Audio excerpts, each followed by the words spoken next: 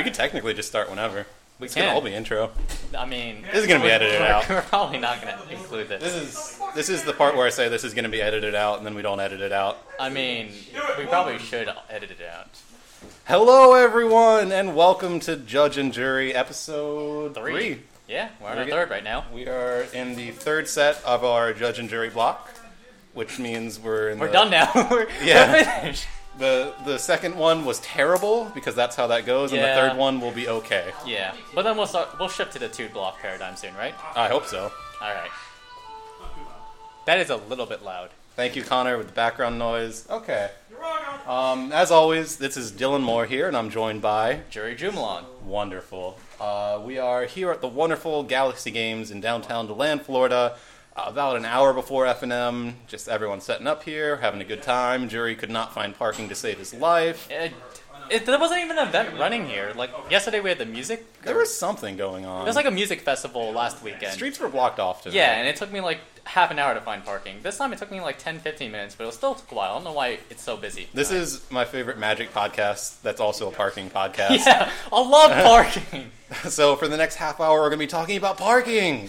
If everyone's looking forward to that. Okay, and the Friendly Mulligan plug. Yes, we both run a Tumblr blog called Friendly Mulligan. You can reach it at friendlymulligan.tumblr.com. You can't actually get it; it's digital. You can download the web pages if you want. The physical print copy hasn't hit the streams yet, but we'll get there. We'll find a way. We'll make a book.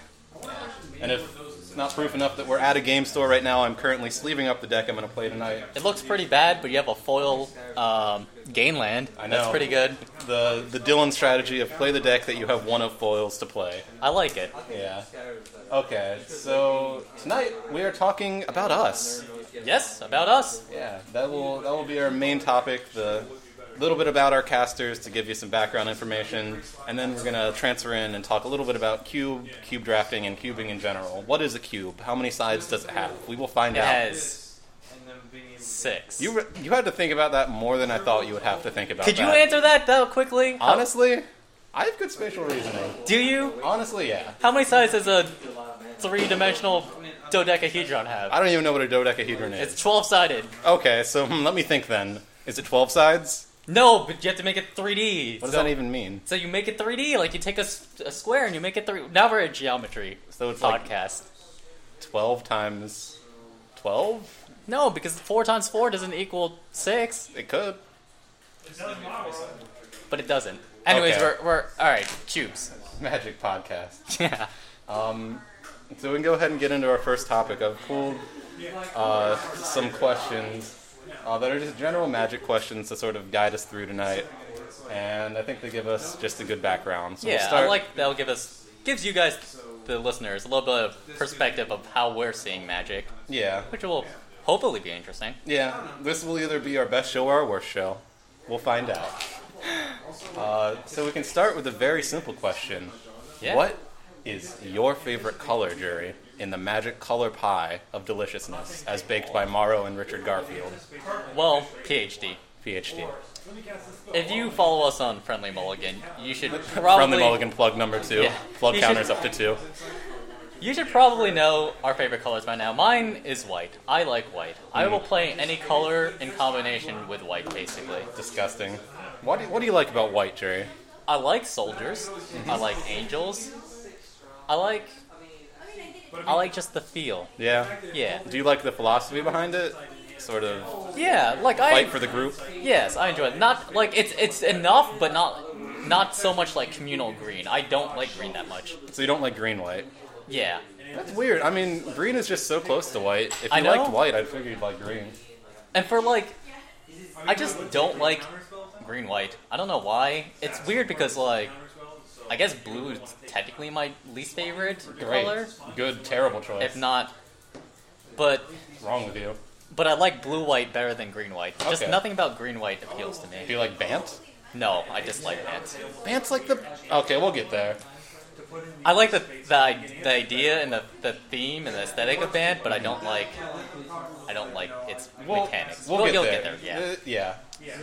And my favorite color, I mean, is it the Eternal All-Star blue? I mean, you can like blue if you want to. Is it? I mean, in my opinion, it's smart to like blue. I The best color, easily. I'll let you like blue. I mean, I think what I like is that it's the color that tends to give you the most choices, and I like options in gameplay. Not to say, I mean, a red deck will have a lot of choices in it, but blue gives you a lot of sort of long-term decisions in your gameplay. Yeah, I mean, with cards like Brainstorm and Ponder and Yeah. all that good stuff, you get to see a lot of cards, and seeing cards Yeah. leads to a lot of decisions. You won't win by drawing cards, but dang it, I can try. So, Jure, Yes. what got you into Magic? Well, do we want the whole long story? We want to like make this super short? We've got a bit of questions. We do. We'll make this super short. Give me like short, medium. Okay. So we have a mutual friend called Hayden, Oh God, and Hayden is actually what got me into Magic. I I'm remember so him. sorry. I remember him bringing his really, really bad old decks and just playing with them. Those things were sweet though. Oh man, he had like the birds, the Avens with the white deck, and Yeah. like the make them remove from battle and stuff like Yeah. that. They had like a weird What are they theme. called? Gust cloaks? Yeah, Storm the cloak? Gust Cloak. I think it's Avens? Gust Cloak. I think it is Gust Yeah. Cloak. That card was sweet. I wish that ability would see a resurgence. I enjoy the untap and remove from combat idea. You think I'm attacking? I'm not attacking. It is a shame that we're not seeing. I don't think we've seen any cards like that in the recent era of Magic, but I'm trying to think. Yeah, it's. I think they snuck one into like Commander 2014. I think yeah, or something like that. something. Just a throwback. But I would love to see that in standard Magic. It's an interesting take on White's color pie that Yeah. we don't see a lot of, and for sure, it leads to some pretty interesting type combat. Yeah. So you start playing these awful decks, and what do you like about the game? I just enjoy it. Like I played a little bit of Pokemon and a little bit of Yu-Gi-Oh. Like briefly, I wasn't ever super into TCGs, but Magic just really hit the sweet spot of I'm enjoying a lot of the things going on. Yeah, It was just really fun. I love the art. I feel you. I like the aesthetics. I just enjoyed playing the game. The more you play it, the more you understand it, and just the more interesting it gets. Those were definitely good times back in the dorm with our very simple Magic rule set of us trying to figure out the game. I remember when so this was during, I think, is this a question? This is a question. So before we get into that, I guess, what got you into Magic, Dylan? Well, I was in high school and I was in a band, A band? a rock and roll band. And About Magic? No, well, we were that's- not a Magic-themed rock and roll That's band. really disappointing. Tragically. But the two other guys in the band both played Magic, so during, like, in between the jam session, they whipped out their decks and started going at it, which is the best sentence that's ever been on this podcast. And, we're going to come down from that. It just looked so much fun. One guy had a Goblin deck, and the other guy had a Sliver deck. Oh. And it was, like, when you're just starting out at Magic, what's cooler than tribal fights? Tribal, I still like Tribal. It's- Honestly, Tribal is one of my favorite things to build. I'm Oh, yeah. playing Eldrazi Tribal currently in Standard, so Like- I understand. Tribal is just so enticing, and that got me into the game. So I started playing with them. I went out and I picked up I think it was a Lorwyn starter deck at the time. This was like 6-7 years ago, and it was the blue-white starter deck, and that was my first deck. Good The times. blue-white Lorwyn. That explains a lot. I didn't Yeah. know it was the blue-white Lorwyn starter deck. That deck was I knew you started excellent. in Lorwyn. I knew you like blue-white, but that Yeah. gives a lot more context. There's part of me that because I know I did a Lorwyn draft at some point. Yeah. So there's part of me that just like fears that I passed cryptic commands. It might have happened. I mean, there's a lot of text in that card, and as a new player, Yeah, it's like you're I don't just want like, this. I don't want to read this. Give me the big beater. I still don't like. During this a little bit into the cube, I'll explain it later. But I don't really read cards in cubes either. If they have too much text, That's a good strategy. I'm just gonna glance over this and go on to the next card. Give me Armageddon with the 3 words of destroy Yeah, all destroy all lands. lands. Sweet. Armageddon's sweet. I love Armageddon. The less words, the better. Yeah. I guess like populate was the one card that had the fewest words on it. Yeah, it was actually just one word. There's the 1 mana white populate card. Yeah. Was it called just populate? I don't think it was just called populate. I don't It was remember. definitely not just called populate, but Yeah. it just had one word. populate. Populate. Just do it. Yep. Excellent. I guess that kind of leads to the next question. Like, so Lorwyn came out 6-7 years ago, and Something like that. That's when you started playing. Yeah, and you started playing like 4, It was 3.5. 4, something like that. Like It's when 3 or 4. Innistrad basically came out. Because I remember getting back home I visited home for a holiday, and I was like, Janelle, he's my older brother. I'm like, Janelle, we should play Magic, and we got a whole bunch of Innistrad fat packs, and we got cards. That's where I got literally 4 Thalias. I'm not joking. That fat pack had 3 non-foil Thalias and a 4th foil Thalia. It was a sign from the gods of what you were meant to do in I this was world. like, all right, I'm okay with this. Thalia seems pretty sweet. And then you never looked back from White Weenies. Nope. Yeah, those were good times. I know we started off with some like Innistrad and M13 drafts, I guess they were. M12? M11? Man, I don't even know what. So, Innistrad was 3-4 years ago. Yeah. That's 2013. It's probably M13. M13. Because they're a year ahead. Yeah, the only one I remember for sure was the Avacyn Restored draft we did. Yeah. That was an interesting mess because I don't. That was not. That set is not the best It's not the in best. so many words. So drafting it just as like 8 guys trying to have fun was a mess. I think I played Vigilante Justice deck. Oh man. Vigilante Justice. If you're not familiar with that card, that was the red enchantment build around me for that block. Yeah. So you have things like what's the Molten?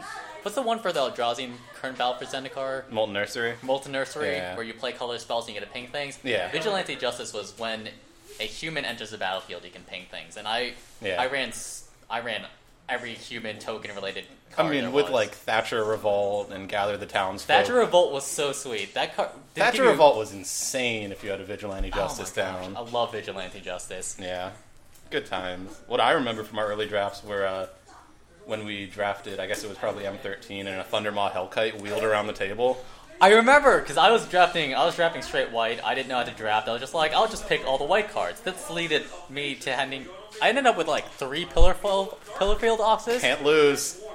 But at this point, I remember seeing the Thundermaw Hellkite, and I think there was a 4th Pillarfield Ox in that hand. And, The choice. and I was like, I'm not really in red, but I don't need a 4th Pillarfield. You could have had the playset. I guess I'll just get this cool looking dragon. Turns out the card's like $30 at the time, and none of us knew. Yep. Great. I didn't even run the dragon. I was like, I don't need a dragon. I'm playing white. Yeah. Mono white draft. I don't know how to draft. Yeah. Man. Good early Magic days. Get on to some more questions here. Jure, what is your favorite Ravnica guild? We skipped the favorite card. What is your favorite Magic card? Surprisingly, maybe not so surprising to you, but I just mentioned it earlier. Thalia. The lady? Yeah, the Guardian of Thraben. The eternal waifu? Yeah, she's just encapsulates everything I enjoy Oh, about yeah. white. The taxing, the weenie, the I see that. aggressive aspect. Yeah. I just enjoy Thalia. Yeah. It's all wrapped up in one nice white weenie package. Plus, Innistrad. I love Innistrad. Yeah. I love the flavor of Innistrad. And Her art's really sweet. her art's sweet. Her just- promo art was terrible. I like the promo art. It's her face. So? It is her face. That is the creature she is. She's That's- Thalia's face. That's fine. I summoned Thalia's face. I like it. It's okay to not like it. It's not I okay to like like it. it, though. It's definitely okay to like it. Dylan, what's your favorite card? Oh, I wrote these questions. I didn't even think of these beforehand. So this is going to take some thinking. I actually read through all of these and I had like an answer on the spot. I'm Dang. like, I know the answer to all of these. You're ahead of me. I could probably say, after stalling to think of something, probably Delver. Delver is a good card. Good old broken Delver. Yeah. 3-2 for 1 mana. That flies. He has so many layers for a common. I think he's a common. He is a common because you can play Delver and Pauper. Yeah, that's right. Delver's like tier 1 and Pauper. Like, it's insane how many layers he has, because he's an early threat. He's in blue, which means you can get him out early, then protect him, and he wants you to play a lot of instants and sorceries. Like, that is a deck. That is a deck done. He came out with a deck. The deck is called Delver. Yeah. It was played in lots of formats. He went pretty rampant for a while when he came out in multiple formats, easily. Delver's a good card. Oh yeah, he's an excellent card, and just a really, really cool card. So that'd be my choice. Both Innistrad cards, nonetheless. Innistrad was a good set. No, it was. That proves anything. Innistrad was a good set. I'm not surprised we're returning to it so soon, to be honest. It was terribly popular. I'm excited, but I'm gonna hold my breath. How are you not? I love Innistrad, Okay. but I mean, I'm sure I've heard all the people who love Zendikar were a little bit disappointed in battle. Oh, yeah. So, I mean, as long as they don't gimp the power level, we'll see. like, honestly, I'm fine with gimping the power level. It's more the flavor. I think the flavor... I mean, they've been doing fine with flavor. I don't think there's anything to worry about. Like, the biggest issue I found with Zendikar was the allies felt like they had no flavor, and I had zero cares about allies. That's And true. The fact that I didn't have that much cares before in old Zendikar, like those allies, and I have less now, and the allies now are even less flavorful than they were There's before. still Oath coming, so you never know. Yeah, They could be ramped up on the flavor. We'll see. Alrighty, so the question I was trying to get to, what is your favorite Ravnica guild? Boros. Boros? Boros. Boros? Boros, we gotta go strong. Go strong, Boros Assemble Fist. the Legions. Assemble the Legion. That is a sweet card. Assemble the Legions is one of my pet cards. I love Assemble the Legions. If there was anything to get me to play Boros, it would be that. Like, the days in Standard when that was a win condition and Jeskai control, those were good days. Assemble the Legions was a win condition and just it was the perfect level of it kind of is slow and does nothing, but then it's just like I have an army. You get muster counters. Muster. Muster counters. Muster counters. I love Assemble Legion. As someone who likes the idea of building an army, and that's why I play a lot of it is playing white and playing tokens. That'll make an army. That will make an army by itself. That very it will. quickly. What's your Ravnica guild? I know the answer to this, but Yeah, it's, is it? Is it? is it? Is it? Is it? Is it? It is. It is. A close second would be Simic. Close second. Surprise, and then a Second? close third is Azorius. I thought Azor's would be your second. It's shifted a bit. I don't know. I'm not going to go into too much detail, but Simic has sweet flavor, and I like that. Simic is pretty cool. But is it is where it is. It is it. What do you like about Is It? Wizards! Wizards? As our good friend Andrew would say. Wizards. But like Band has like bird wizards. Bant has wizards. Is it has wizards! Alright, I see what you're doing. Yeah. That's like, the flavor that they managed to capture with Is It's just beautiful. Things like, what's the guy that blows himself up? Goblin Test Pilot? Pilot. Oh, what beautiful flavor. What a card that did nothing but was just loved by everyone. Have you heard the story of how it was created? I don't think so, actually. So they were in a Ravnica design, or I guess it was Dragon's Maze design meeting. Yeah. And Morrow was nodding off, falling asleep. And then instantly, he wakes up and he's Goblin Test Pilot. He has the whole design in his head. Because that's what Morrow thinks. Yep, I'm not surprised that Yeah. that would come from Morrow after he just literally dozed off. Yeah. Test Pilot's cool. I like Test Pilot. It's a magic card. It's technically a magic card. Yeah. So, oh man, we have a lot of stuff. We do. I guess we can give About Us like 5 more minutes, 10 more minutes. What are we at now? We've been at this for about 18 18. minutes. Yeah, we can give like 10 minutes. Don't we normally do like... Yeah, we do like 40, 45. Yeah. Okay. I guess we can blow through these then. What is your favorite Alara shard? I don't like any of the Lara shards. None of them? I honestly don't. None of them. What's Bant's the white aligned one? Band is white aligned, and I love this deck. I like the art. I like their sigils. I like the knights. They ride giant lions, They sure. ride giant lions, which is sweet. Yeah. But I don't like their gameplay and their mechanics. And Exalted. Exalted's fun. alright. It's not as exciting as a mechanic could be, I grant you, but it's a solid mechanic for a solid shard.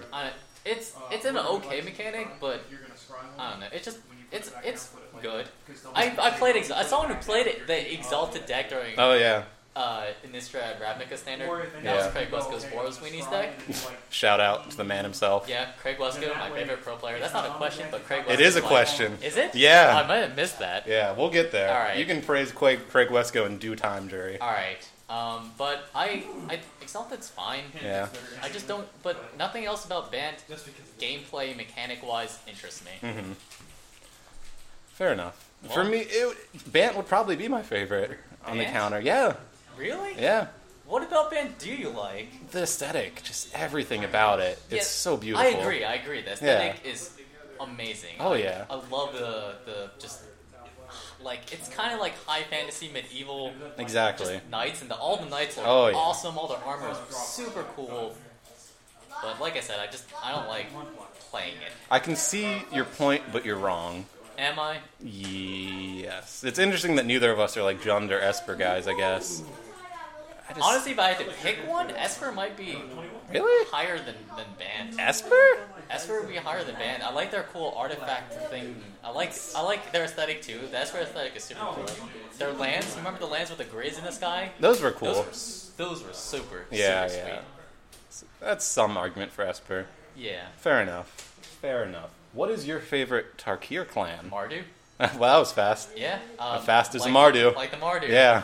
Mardu. I like Boros. Mm-hmm. I like Orzhov. Mm-hmm. What happens when you put them together? Borzov. You get Borzhov or Mardu or Oros the Avenger, whatever you want to call it. This was pretty recent. Were you disappointed with the name that Mardu was given as Mardu, or do you think it fits them? Not really. I wasn't really disappointed. I'm not super huge in the name. I don't think it's the best name ever, but I'm not particularly like, it could be better. It's a fine name. What was the placeholder name beforehand? Dega? I like Dega. Dega. That whole slew of wedge names had its own issues, but I had been using Dega for a little bit right before Tarkir came out. Yeah. Because I was so on the it's going to be a wedge block train. I had you convinced. Oh yeah. I was so certain of it, so I'd been like, man, Dega's great. And Yeah. they came out with Mardu. I'm like, that's fine. Yeah. That makes sense. What is yours? Easily, Jeskai. I American don't know why. Ninja Warriors. Jeskai. Like, what more could you want? Nothing is the answer. 0 things more. We could like change blue with black. Actually, I do know what you could want. You could want a good charm. If you had a good charm. That was... like, I love the Jeskai, and I love the flavor and everything, but God, I was really pulling for a good charm. The Mardu charm isn't much better. Not much better. I mean, like, charm power rankings are like Abzan, Sultai, Mardu, Jeskai, Temur. Yeah. That sounds about right. Yeah. Temur. Temur. It rhymes with femur. That's what I said. That's good. That makes me happy. Yep. I don't like Temur. I don't like Temur either. Okay. Yeah. No, Jeskai is absolutely excellent. The flavor is spot on, but the charm. The poor charm. Like, don't get me wrong, I've played it, but it's not... It doesn't have Mana Leak on it. Somehow, Temur charm got that, and I don't... If they just... They could have given it to you. They could have given it something. Yeah. I don't know. Okay. And we can skip some of these. What is the non-basic land card that you have the most copies of? See, I read this and I was confused, because... Any card that's a non-basic land. Not land. Yeah, probably like Evolving Wilds. I have a... Really? Because they came up every set. That's true. Basically every set. Yeah. And so I just... From all the packs I've opened and all the drafts I've done, I've just... That makes sense. Gathered a bunch of Evolving Wilds. And it's not something you don't trade it away or give it to a shop or anything. It's something you hang on to, because you could play an Evolving Wilds. You can play an Evolving Wilds every once in a while. You played Evolving Wilds. Yeah. I've played Evolving Wilds. It's a card. It gets a land. Yeah. What about other than Evolving Wilds? Terramorphic Expanse. Wow! Really? Because that was before Evolving Wilds became what they decided to print. Fair enough. Terramorphic Expanse was everywhere. Fair enough. Had a bunch of those. For me, I think it's probably the... what is the Jeskai 3/4 flyer that gives your creatures lifelink when you cast a non-creature? The bad one. The bad 3-color rare? It's like Lotus. Yeah, the bad 3-color rare. I don't even know. Whatever that thing is called. Because the not Siege Rhino 3-color rare. Just a tiny bit worse than Siege Rhino as far as things go. And at least I had Butcher Horde. Butcher Horde was pretty That's a fine. Butcher was a good card. I like Butcher. Still sees fringe play. Not terrible. Not terrible at all. But yeah, that's just from doing a lot of cons and fate drafting and having that card pass repeatedly. And it's good enough to play in limited. It is good enough to play in limited. Honestly, and if you're already in that colors... Yeah. If you're already in those colors, and I suspect you were... Yeah, I mean, how can you not be? Lifelink goes a long way in limited. When you give your team lifelink, it's not bad.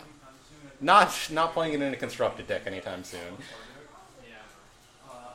Which of these questions do you want to do, Jure? Let me not. say into the mic. Very loudly. Favorite artist. Favorite artist. I think I know yours, Rebecca Guai. Yes, you're right on. Not a Rebecca bad Guai choice. is my favorite Magic artist. What do you like about her?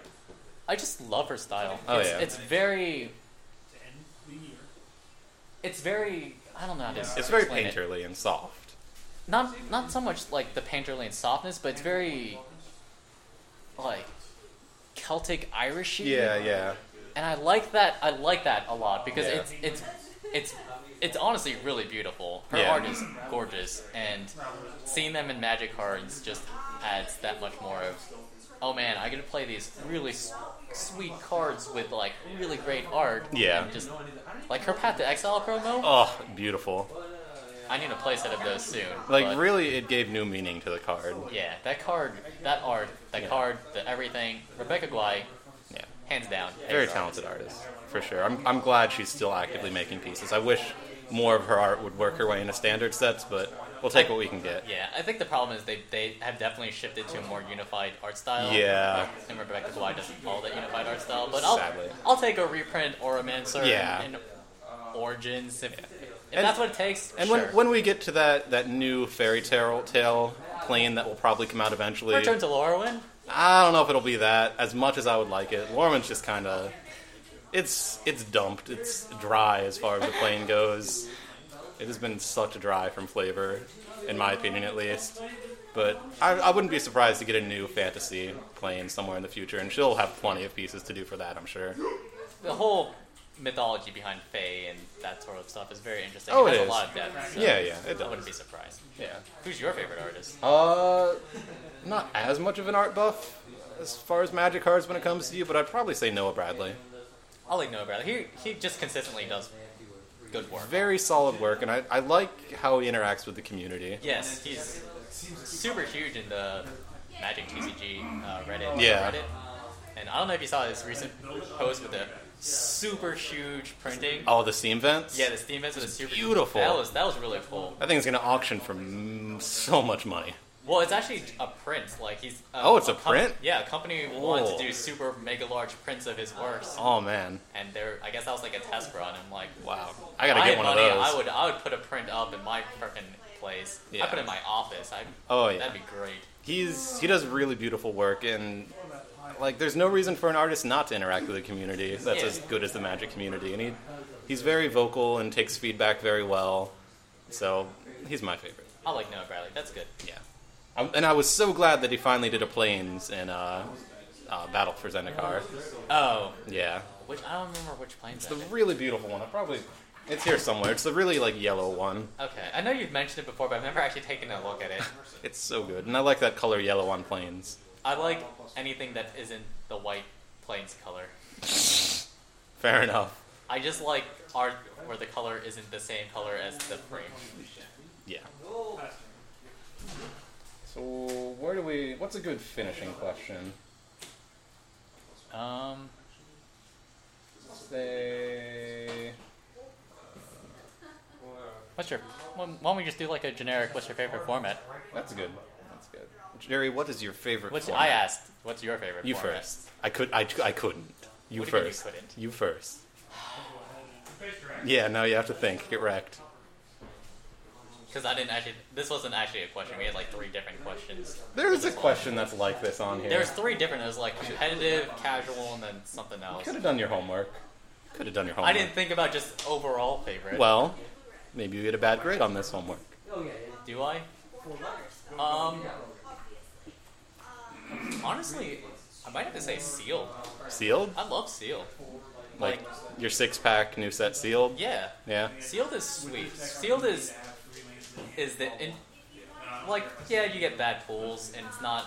You can't manipulate it with your skill as much as draft. Yeah. But sealed has its own set. Where sometimes you just get a bad pool, but you have to make it work. Yeah. There's no you coming can't out of do there it. without Yeah. a deck. There's no redoing. You can't just be like, can I get a new sealed pool? You got to work with what you got, and I enjoy that. I Yeah. enjoy working with what I get. If I have a bad pool, I can play the best I can, and Yeah. that's good enough. And there's definitely a lot of skill that goes into being able to decipher what deck you're going to play. Exactly, and that's the huge thing is looking at it and being able to say what is the best deck I can Yeah. play from this pile of cards? And that's honestly not as straightforward as people think. No, Like, no, maybe- Sealed is a difficult format. Maybe you have 1 or 2 bombs in one color, but nothing to get there. Yeah, no sometimes mid game.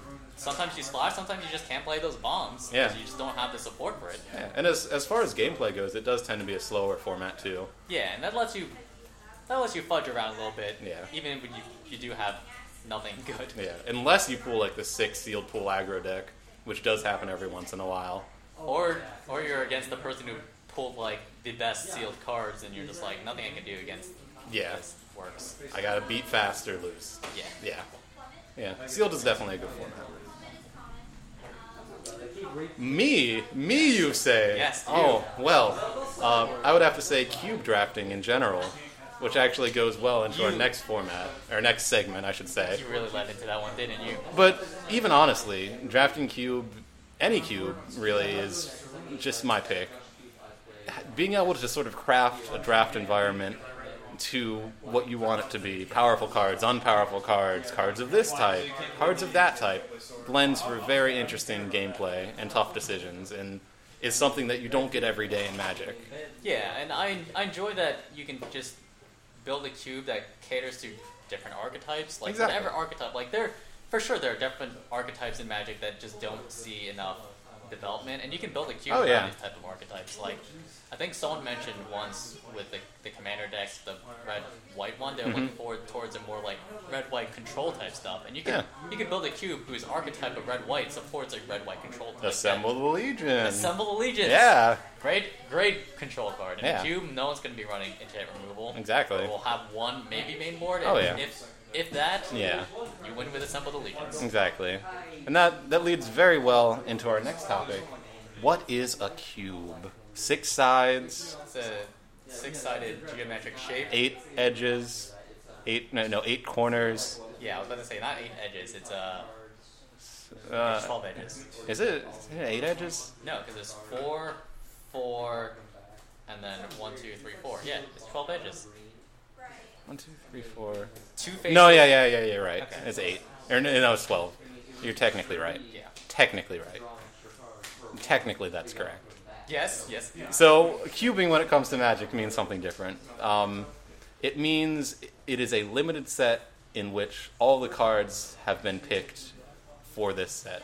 Basically, think of it as drafting a set of your own creation created out of Magic cards that may or may not already exist. Sometimes they're cards that don't exist, but usually they're cards that already exist. Yeah. That's a very convoluted explanation of what a cube is. It's hard to Probably. describe simply, actually, now that I think of it. It's imagine building a limited set, Yeah. and that's it. Yeah. It's a limited set, so like drafting or sealed or whatever. Yeah. That's someone constructed. Yeah. More often than not, it'll be drafted in the typical 3 packs of 15 cards, 1 pick at a time, draft style, but sometimes sealed events are done with Yeah, cubes and, as well. and there are different ways to draft as well. Yeah. But for the most part, it's just a self-constructed, limited set. So what makes a cube fun and interesting, Jure?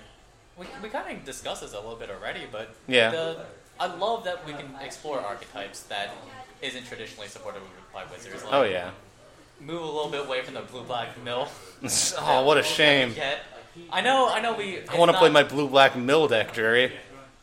You can build a cube to do that if you really, really Sweet. want to. Excellent. But we get to do some interesting things with blue-black every once in a while. Yeah, and it lets you really push things to extremes. Like, probably the most popular cube is the, they're calling it the Legacy Cube, I guess, on Magic Online now. I think so. Formerly the Holiday Cube, now the Legacy Cube, which is just basically all of the most powerful cards from Magic's history.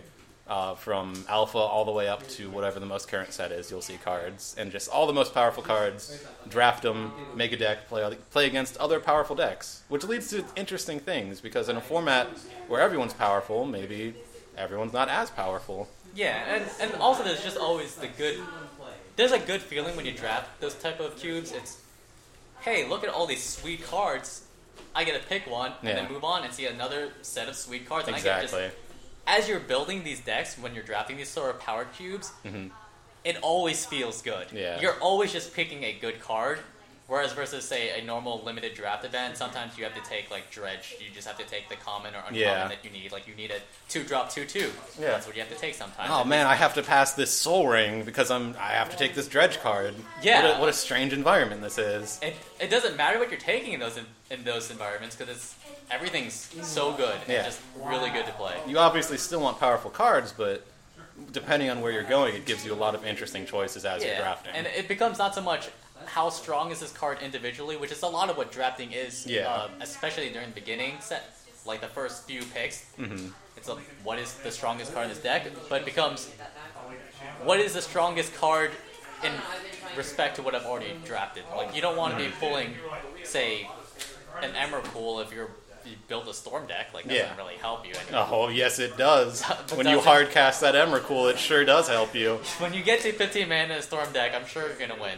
Hey, as someone who's played many half-cocked Storm decks in the Legacy Cube online, sometimes you just want that Emrakul. If you say so. Maybe that wasn't the best. Because you pulled that one Show and Tell as well, and even though you're a Storm deck, you have Show and Tell and Emrakul in your deck, and that just works. The alternative win condition. It just works. I believe it. Yeah, which, of course, is another zany thing that can really only happen in an environment like this. You're not seeing a Legacy deck do this. Yeah. Even though these are all Legacy legal cards. I mean, you see Show and Tell decks. Yeah. It's a little bit different than... Not Show and Storm. Yeah, Show and Storm. That's a deck I want to play in Storm Legacy. and Tell? I like Show and Storm. I like Storm and Tell, because Show already starts with an S, so you just place it in Storm. I guess that makes sense, but I like the alliteration. Show and Storm. Show and Storm does have the alliteration, I'll give you that. Yeah, that's what I thought. Alright. Yeah, and then the opposite end, you can also build cubes with very, very low power level, and that'll make everyone value things differently. For example, the wonderful Dylan Moore Less is More cube, which Jure has had the pleasure of drafting a few times, as we've drafted a couple times here at Galaxy now. Though I don't think Jure's been here for any of them. I haven't been for the Galaxy ones, I've only been for your playtest type. What a shame. I know, I missed out. Every time, I'm just always busy during those weekends. But in any case, in this cube that I've built, that's my little baby, there are no cards printed at rare. So, as you can expect, the power level of cards kind of shifts. You're not looking for your Soul Rings anymore, you're looking for your 4/4 beaters to win a game. Isn't Soul Ring uncommon, though? Or at least an uncommon? Is it a rare? I don't think it's printed rare, at least in Commander sets. In the Commander sets, it's uncommon. It's an uncommon Commander set. If only Tavis was here from last week, he would know if it was rare in Alpha. When it was originally printed. Yeah. God, it might be. I don't know. There's no scale of power back then. It could be a common for all I know. But in any case, it gives you an interesting choices in that you're really just fighting for a half-decent deck. Yeah. But honestly, like, there's a lot of good commons and uncommons. Oh, yeah, you'd be surprised. Like, I've played your cube, and there's some good cards in there. Yeah. There's some definitely solid picks. And having you as a playtester definitely pushed the white archetypes, I can say. Yeah. As someone who loves white, the first few times we playtested his cube, I just didn't draft white. Mm-hmm. White was very weak, honestly. It was a support color, and we went through a couple iterations, and I think you finally got down to white. Yeah, I think we got to white. What white wants to do between being a weenie color and being kind of a utility color. Yeah. Throwing in a bunch of double white mana creatures pushed you to playing a more white heavy deck. Yeah. And that rewarded you for playing white. But yeah, and a link to this will, of course, be posted below the podcast somewhere, I'd assume. Are you going to post your tube list online? Yeah, I can do that. Cool. So if you want to check it out, please do. Leave me any comments, feedback, subscribes, likes, favorites, dislikes, retweets, reblogs. Did you miss MySpace posts you want about it? I think you covered everything. Zanga wall posts. I don't even know what Zanga is. You ever heard of Zanga? I've never heard of Zanga. Oh, what a shame. I feel like I've not missed out on anything about you. Definitely missed out on something of no value. Alright. But yeah, so that's a definite example of how the extremes can be pushed because you're playing something that has been a crafted limited environment for something in an extreme. Jure, where can I draft a cube if I wanted to draft Legendary Cube? Well, not right now, but if I wanted to draft a cube, where would I go? Well, the first place would be MTGO. Yeah. They have cubes. I don't know how their system works exactly. You're the MTGO player here. I know of cubes, and we've drafted cubes on there before. Remember when we drafted the Legendary Cube? That we drafted some sweet decks. The White Weenies deck? The White Weenies deck that almost got there. It was like 2-1. It went 2-1. I think one of the rounds the guy didn't show up though, but still technically 2-1. Yeah. But that was a sweet deck. We had like Mom, Skull Clamp. I remember because that's right. Game 1, they bolted Mom. Turn 1. The worst feeling when your mom gets bolted on turn 1. Honestly, if Mom had stayed on board for a turn, we would have swiped that game. We would just completely sweep the floor. Our hand was great. Yeah, it's kind of hard to lose with Mom on the board. Yeah. Yeah. But yeah, we drafted some sweet decks on MTGO, and I think when this comes out, the Legendary Cube will probably still be online, or it will have just rotated. Have you heard about this? No, I haven't. So the cube online right now is called the Legendary Cube, and every single creature in it is legendary, and that's the main restriction. Isamaru. Isamaru is in the cube. Pack 1, pick 1, Isamaru, Hound of Konda. Yeah. 2 for 1. You would be... Yeah, there's definitely a lot of Kamigawa cards in there in general, yes. Because when we have a Legends Matter set, we got to make it important somewhere. But yeah, and that's what's going on right now on MTGO. It's a very interesting sort of stipulation for a cube. Have you drafted it? I haven't. I've seen it streamed, but I haven't drafted it myself. Okay. It's an interesting environment. It sounds interesting. I like it. I'm curious what kind of like. So obviously they don't have like legendary support instants and sorceries and enchantments. I'm curious what they chose for those slots. Yeah. The non-creature slots, basically. It's interesting because it gives you. There's only so many legendary creatures in Magic. Yeah. So to sort of build archetypes that work around those is definitely very difficult. I know there's definitely an artifact theme in Red. Reanimator, Goryo's Revenge?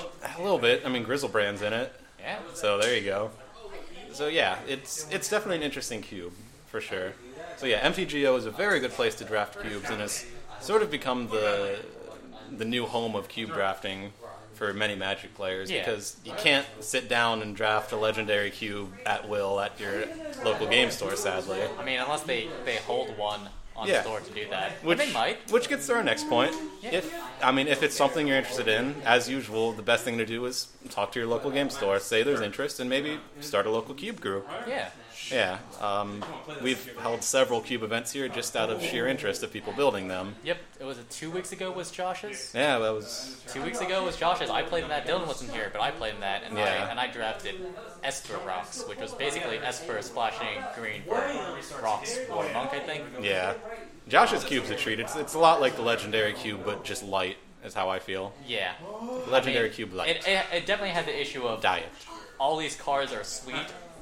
I don't know which ones I should be taking. Yeah, which is a good problem to have. Yes. It's fun doing that. I had a blast playing his cube. Yeah.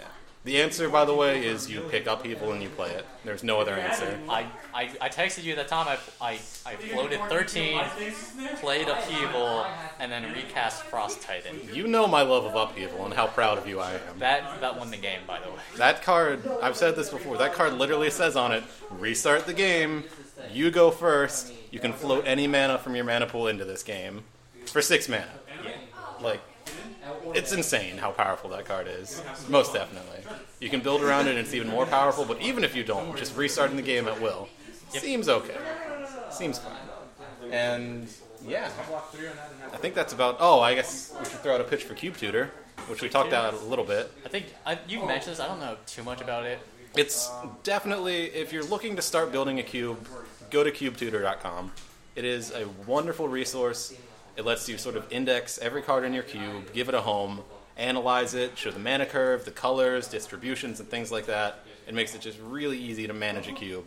Like, for a while, I was managing my cube just sort of in paper, writing a bunch of statistics down slowly, but seeing it all laid out is a great way to do it, and it gives you a way to sort of send it around to your friends or anyone interested. And the best thing to do, if you're interested in starting a cube, is to just do it. A cube is kind of it's always an ongoing process, basically. You're always changing cards, adding cards, making alterations to what you want to do. You got a pile of Magic cards that are just things you pulled from packs, I'm sure. Start a cube. Yeah, build a cube, get it set, and then as it goes on, as you get more cards, move things around, see how it goes, continue to develop it. A cube, you can never really say a cube is done. Yeah, exactly. A personal cube is something you just kind of always build. And it becomes interesting with new sets coming out. It's like, Now I can look at this, not only how am I going to play this in Standard or Modern, but does this fit into my cube? Exactly, and the great thing is, especially if you're not doing like a super powered cube, is all the uncommons and commons. Oh yeah.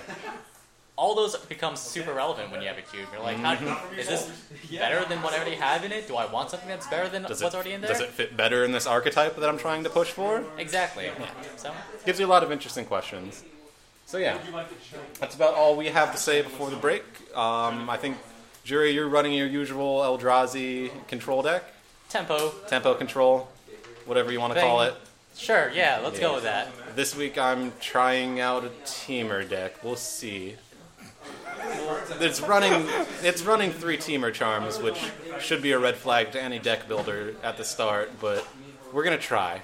I hope to see it do well. Me too. It's fun. I'm not holding my breath for teamer. It's fun. That's good. For a 3-color planeswalker, Sargon has seen no play in Standard. There has to be a home for him somewhere. So I'm trying. He's a good planeswalker. He's all right. Really good. I think, honestly, the main thing I figured out's the problem with him is that the main ability is he's making a 4/4 token. Yeah. You know what eats a 4/4 token? Siege Rhino. Just does not measure up well at all. So, and you're paying 1 mana more than they're paying for their Siege Rhino, and their Siege Rhino is just instantly going to drain you. I love format warping cards. Siege Rhino, turns out, is a pretty good card. Okay, but they could have made it a 4/4. What about, Sage of the Inward Eye, the Jeskai rare. That's comparable. It basically drains. It's basically better than Siege Rhino. It's a flyer, and if you give it life like it drains. I think it's better than Siege Rhino, we can say. Yeah, it's flying Siege Rhino. Yeah. I don't know why people aren't just playing that card. Yeah. In any case, I get to play Knuckle Monkey, or Savage Knuckleblade, as the normal people call it. So we'll see how this deck goes, and we'll grab someone to yell at them about their deck, and we'll be back in a short while.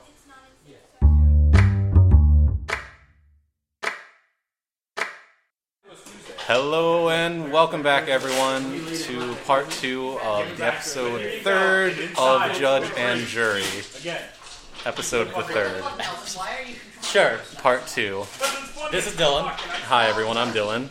And I'm joined by Jury. Hi, everyone. I'm Jury. And that's everyone here. Oh, no, wait. We have a guest today, as usual. We have Joshua Dargan on the show. Say hi, Joshua. Hello. And we've brought Joshua to talk about his lovely, lovely Esper Dragons deck, because both Joshua and I topped tonight. So you could say 2 out of the 3 people on tonight's show topped the event. You could say that, yeah. I'm not going to say who the one is that didn't, but me and Josh topped. I wonder... Josh and I! No, you didn't, Connor. It was Josh. I don't know. I think mathematically you need more information to determine. We'll see if anyone can figure that out. Alright, we'll have a quiz later. Okay. So, I guess we can start off. The topic of tonight's show was kind of about getting to know us and about cubing a little bit. How long have you been playing Magic, Josh? Since October of last year. October of last year. So that was like... There? Like the end of... Right before... Cons. Yeah. Right after Cons, yeah. Good set to start with. What'd you think of Cons? Did you like Cons? I actually wasn't there for the pre-release or anything. My friend just invited me right after the pre-release. And I thought the game was really fun. Cons was interesting. I mean, it was... the 3 mana thing was a bit weird, and I didn't have the mana base yet, so like... Oh yeah. My colors were janky and weird. Being a starting Magic player and coming into the fun fetch land thing must have been a whole blast. 3-color block. Yeah. That necessitates having the right mana to play your spells. Yeah, definitely a more complicated block to start on. Also more of just being inherently a little bit more complicated mechanic than... Yeah. What was your first deck? My first deck was a Sultai Mill deck. Oh, God. As everyone's first deck, the Mill deck. And Phoenix and a bunch of walls. Disgusting. It worked about 10% of the time. 10% of the time, it works 100% of the time. Yeah, and then there's also an alternate win condition where Oh? you have Darksteel Citadel and its God. whole artifact. Oh, and you just swing with 5s like the good old Soul Artifact deck. It was ahead of the time. Only the genius of a fresh Magic player could figure out the alternate win condition in your mill deck. Yes. Which is just beat down with a 5/5 indestructible. That's fine. That's fine. That's completely fine. So the major topic of tonight's show was cubing, and Jure and I both know because we've participated in it, but you have a cube. Yes. And it's a lot of fun. Yeah, it's a very sweet cube. Would you like to tell us about it? Give us sort of a short overview? Alright, so I started making my cube right after Dylan invited me to play his cube for the first time. It was a lot of fun, and I just was like, I could throw a couple of draft commons and stuff into a little cube. Exactly. And that's how I started off, and I was like, alright, I'm just going to have it peasant, commons and uncommons. And I was like, I could add, like... Things have gotten a little bit more out of hand since then. This $2 card. Yeah. I can add this, like, $5 card. Oh, yeah. You know. It adds up quick. It went from there. Yeah. It definitely does add up very quickly, and before you know it, like, if I had to describe your cube, I would say it's a diet legacy cube. Like, Legacy cube, a little bit of diet. You're missing a few things, but You're not in the Power 9 stage yet. Yeah. But you have some pretty powerful cards in there. Yeah, and it's a blast to play. We'll have the list posted alongside this podcast on cubetutor.com if you want to check that out. And yeah, I've drafted it once and Jure's drafted it once, but we haven't drafted it together. No. Our communal opinion, though, I think, is that Upheaval is a good Magic card. I mean, apparently we both played Upheaval, and we both had really good results with Upheaval. Yeah, can't beat that. I drafted a sweet twin deck with, like, Twin, Kiki-Jiki, Pestermite, Deceiver, just beautiful deck. Beautiful deck. What did you draft when you did it, Jure? I mentioned this at the beginning of the podcast. Oh, that's right. But it was Esper Splash Green for Rock's Warmuck. Yeah. Just Esper mid-range, just good stuff. I'm trying to remember. Did you run Mana Rocks in that deck? I had a Soul Ring. Okay. Because, like, the Esper Rocks title could have just been perfect. It was like Esper with Mana Rocks and also Rocks. I had just the Soul Ring. There was too many colored mana symbols for things to work out too well, but Soul Ring got there. Soul Ring's not a bad Magic card. You ran Soul Ring and Skull Clamp, and that was Skull Clamp was pack one, pick one. Like, it was Skull Clamp is like, this is really good, and it's colorless. It doesn't put me in any colors. Yeah. I'll take a Skull Clamp. You don't not run Soul Clamp. Skull Clamp got me so much value in literally every game. Every time I drew it, it was just insane. I'm running a control deck. Yeah, Skull Clamp's fine. It's just good enough. That's fine. You sort of almost knocked yourself out against me in the last game. Skull Clamp will make you draw a lot of cards in a 40-card deck. Mm-hmm. And that and also Secure the Waste with Skull Clamp. I Secure the Waste. Oh, just let me say the value X, of that was 2 draws, instant very, very speed. good. Seems okay. So good. Yeah. And what do you like about cubing, Josh? Because I know you're a standard player, and as we talked about, you and I both topped tonight's event. Yes. And who's the third who didn't, though? We'll figure it out at some point. Right. It's a mystery to everyone. Okay. But what is it that attracts you to the cube drafting lifestyle? Well, I started out like drafting, and I've drafted about like 5 or 6 times. Just like packs, standard sets? Standard sets. And so I was like, drafting is probably one of the most fun parts of Magic out there. And deck making is also one of the most. Why not just combine that and have a cube? I mean, you can play with it at any time with all your friends. Yeah.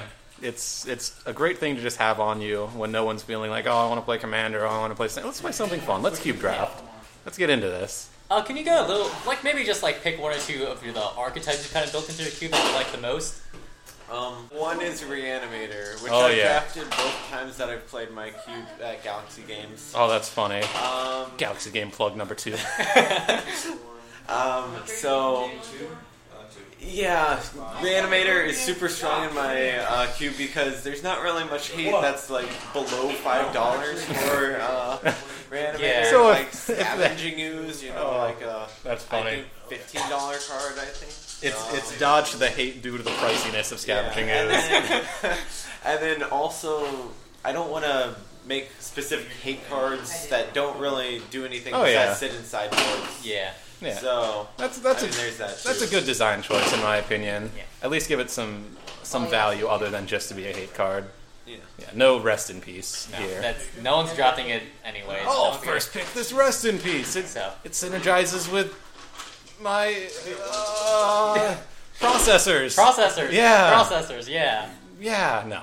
You want to have utility cards that are also just useful elsewise. Like a good one, I think, would be like Anafenza. Yeah, Anafenza would Anafenza would be definitely pretty good. But, I mean, to an extent, like a 3-color hate card is a bit rough. Yeah, but if It's like, very narrow. He has such good mana fixing in his cube. That's that, true.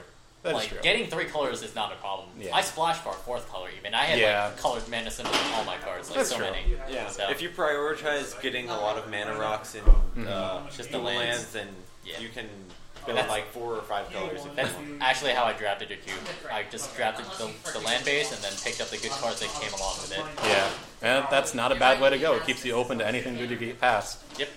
And could you tell us about one more archetype, maybe? Blue-white opposition. That Oh, would probably be one of my disgusting. favorites. Absolutely disgusting. So I'm actually not familiar with opposition. What is Jure, just stay unfamiliar. Save yourself. Stay pure. what is opposition? Opposition is basically 4 mana blue, 2 blue, 2 colorless enchantment that basically says whenever you tap a creature, you can tap target artifact creature Or land. Oh, that one. and Okay. then you can just lock your opponent out Yeah. of the game. And win. Nice. So Makes everything both a creature, answer, and a Rashad import. That seems pretty good. Yeah, it's...